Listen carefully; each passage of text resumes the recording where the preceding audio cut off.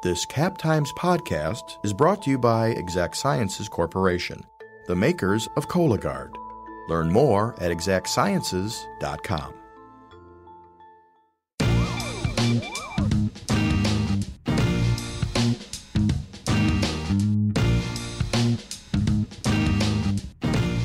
Welcome to On the Cover, a weekly Madsplainers feature.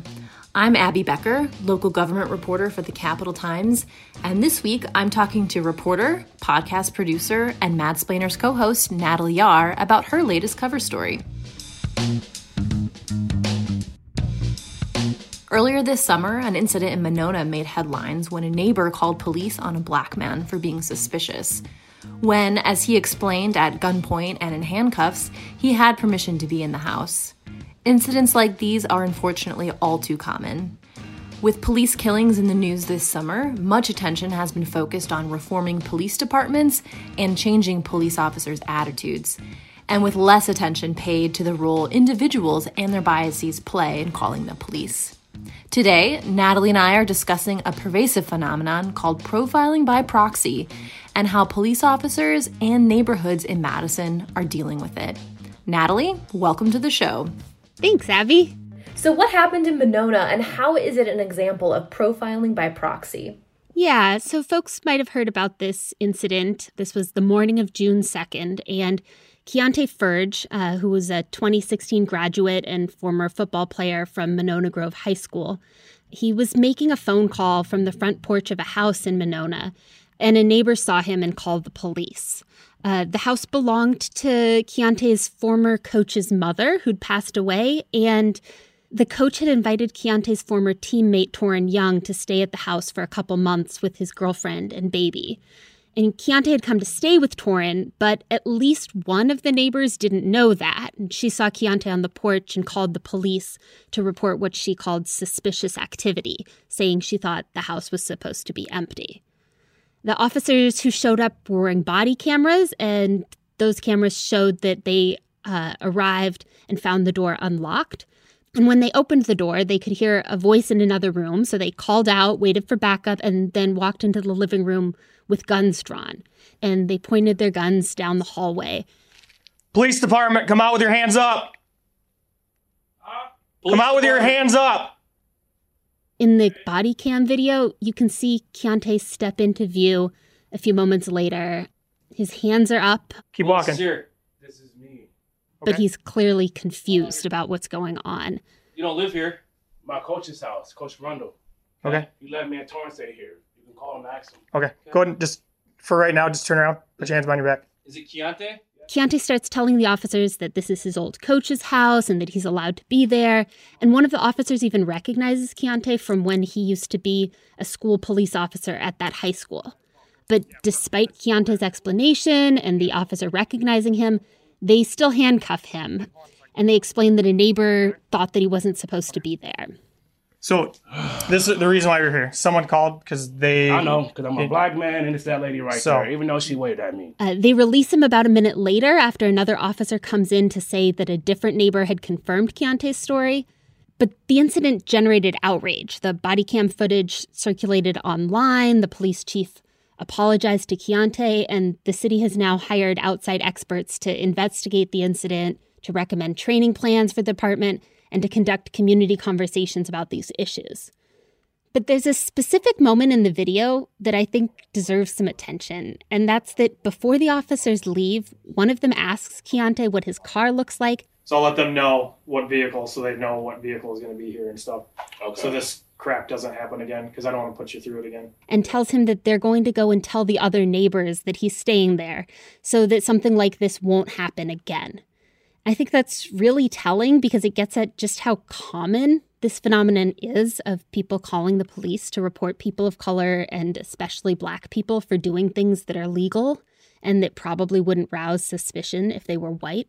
You know, these cases are documented across the country for years. People, often white people, have called police on black people who are doing all sorts of everyday things, whether it's arguing on a basketball court, sitting in their cars, walking through a neighborhood, or in the case of the Amy Cooper video that a lot of people probably saw online, this Central Park video from May, where she called the police because a Black man was telling her to put her dog on a leash.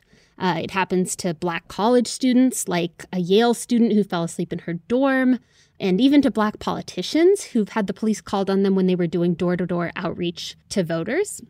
But in many cases, police policy requires that police officers go out whether or not they think there's really a concern. So that's kind of the heart of this issue, which the people who study or train officers about this phenomenon, they call it profiling by proxy, because it's triggered by the implicit or explicit biases of the callers and not of officers. And I thought that was very interesting, and that's why I want to dig into this issue. Because with the ongoing protest movement, we've been hearing about changes to policing, but we haven't been hearing as much about the callers who trigger the police to come in the first place and how they play a role in deciding who gets policed. So that incident was in Monona. I'm curious, how does the Madison Police Department handle calls for suspicious activity?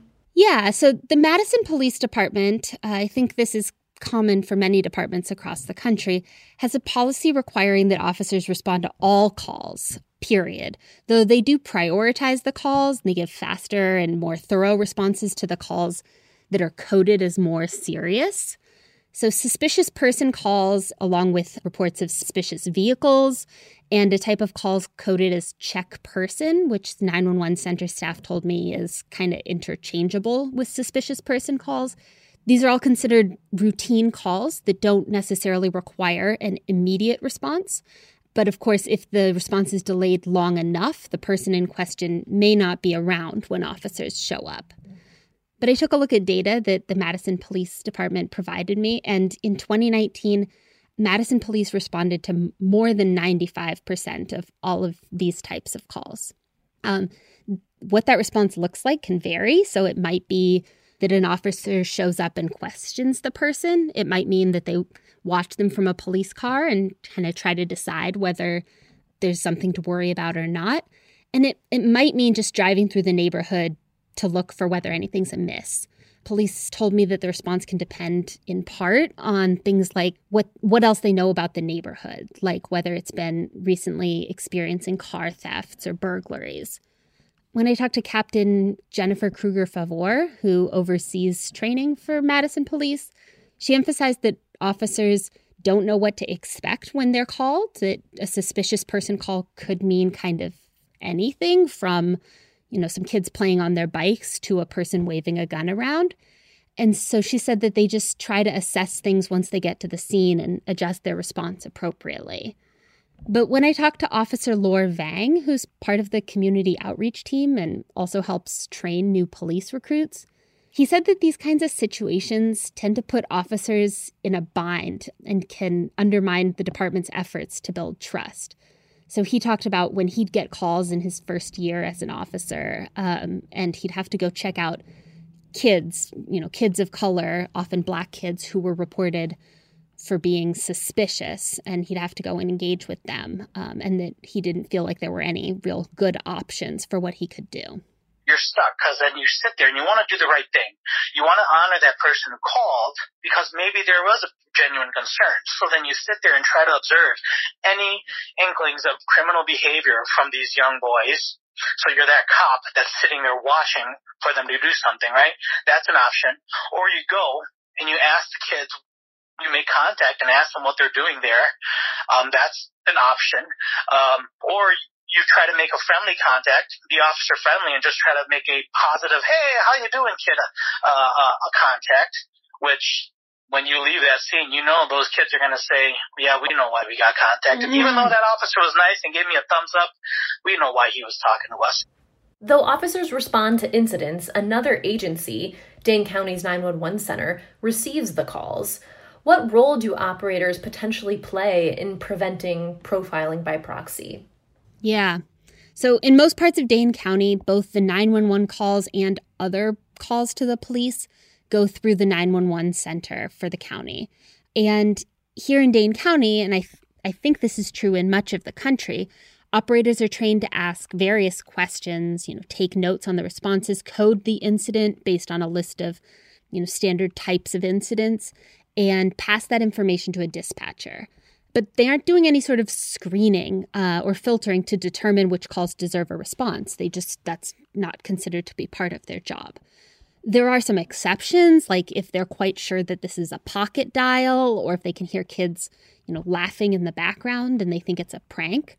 So they might ask the caller kind of what the person in question has done that's raised their suspicions, and they might pass that information along to the dispatcher, but they're still passing along all these calls, and Madison police will still respond. So there are some public policy experts who want to see something different, who say that 911 operators ought to do more to prevent profiling by proxy. So, for example, Jessica Gillooly, a postdoctoral researcher at the Policing Project at NYU School of Law, used to work as a 911 operator herself, and she argues that 911 center staff ought to get implicit bias training and then be trained to ask callers more about the basis of their suspicions and even to explain to callers why just looking like you don't belong in a neighborhood is not actually a police issue. So she'd like to see operators a lot more involved in preventing this. But understandably, operators are hesitant about taking on that kind of responsibility, which could come with liability as well. I talked to Paul Logan. He's the operations manager at Dane County's 911 center. And he talked about how their job's just to be the middleman, to pass along the calls. But he did say that the 911 center several years ago started doing implicit bias training for all new staff. And he thought the center should potentially expand its implicit bias and cultural competency training to be ongoing for all staff. And he thought they should maybe even work with law enforcement on ways of reducing these unnecessary calls. This podcast is brought to you by Exact Sciences. Join the Madison-based team working to lead earlier cancer detection. Visit exactsciences.com to view the company's hundreds of open jobs. So is reform happening on this issue? And what are some potential challenges in enacting change? Yeah, we've seen new legislation approved in a few different states, including Oregon, New York, California, that would create penalties for racially motivated police calls. In Wisconsin, Representative Sheila Stubbs has proposed a bill along with two Milwaukee colleagues, Representative David Bowen and Representative LaTanya Johnson. They're notably all Black lawmakers.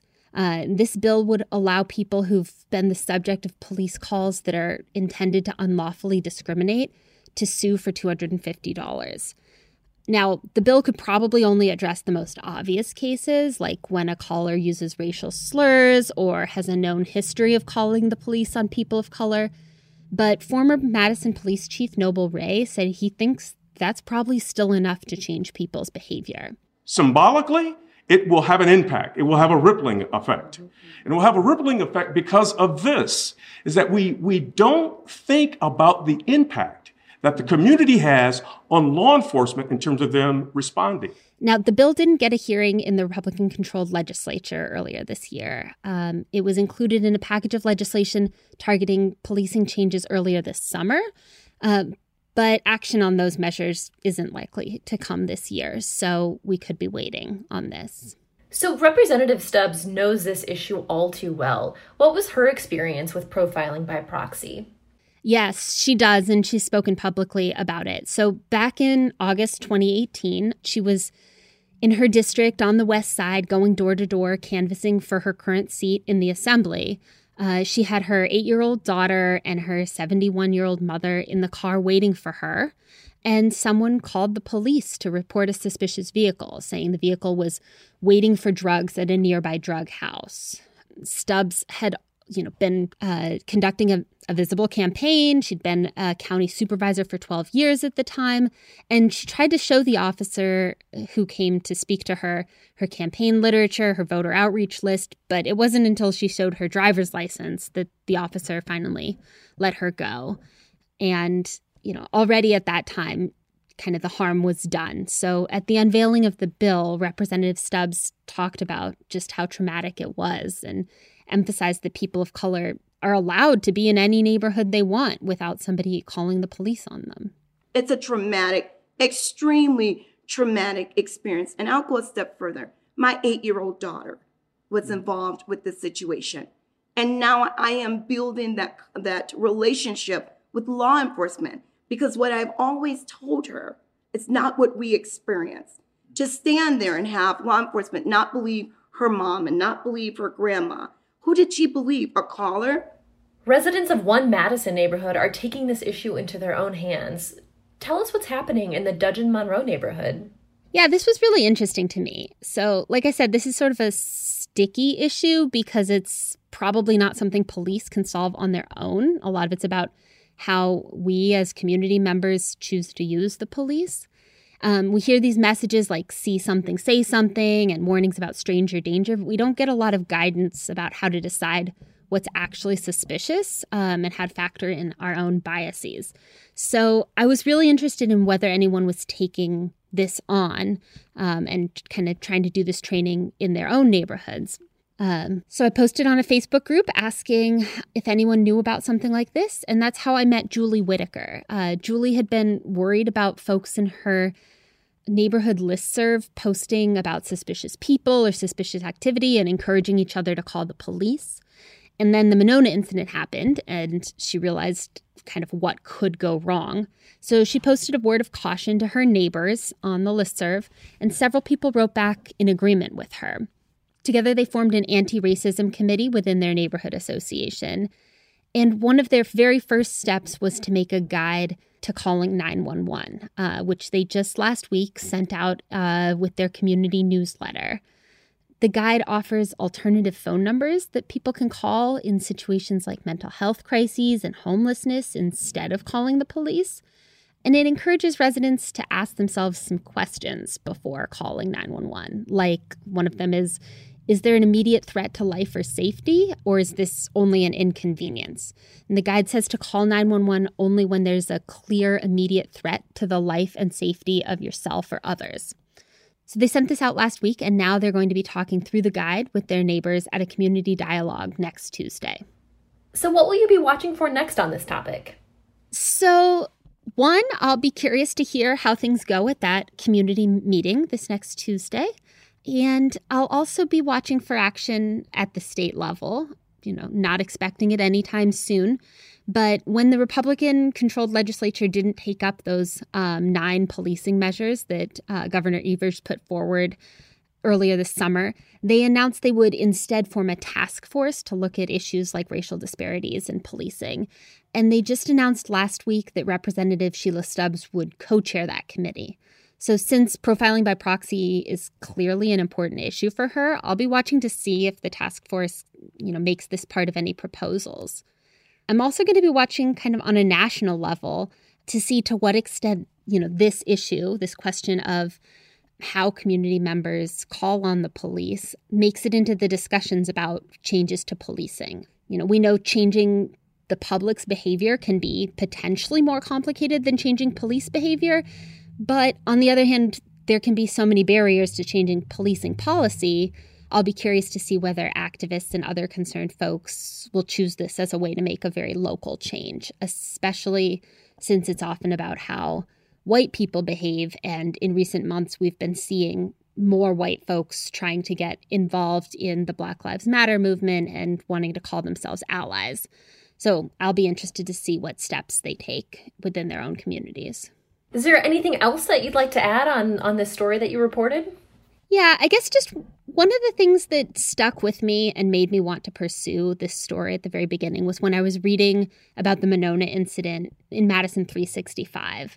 And one of the things that caught my attention in that story was that at the very same time that a neighbor was seeing Keontae on the porch and calling the police, Keontae was on the phone chatting with a friend about, among other things, how nice the new neighborhood was and how he was looking forward to going out and walking or running around the neighborhood. And after this incident, he told Madison 365 he wasn't sure whether he'd be staying any longer there in Monona. So to me, that just goes to show what the stakes are in this issue, that not only can police encounters sometimes lead to serious injury or death, but even when they don't, they can affect who feels comfortable where and kind of the dignity of a given person. Well, Natalie, thank you so much for sharing all about your story. Absolutely. Thank you so much, Abby.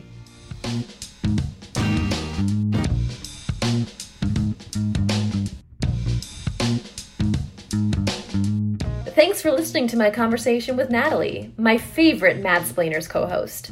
Tune in next week for a conversation about the Cap Times' next cover story. If you enjoyed this podcast, please subscribe to the Madsplainers on Apple Podcasts, Stitcher, or wherever else you do your listening. And don't forget to leave us a review. Also, be sure to check out our other podcasts, including The Corner Table, which is all about food and drink in Madison, and Wedge Issues, which is all about state politics. Until next time, thanks for listening.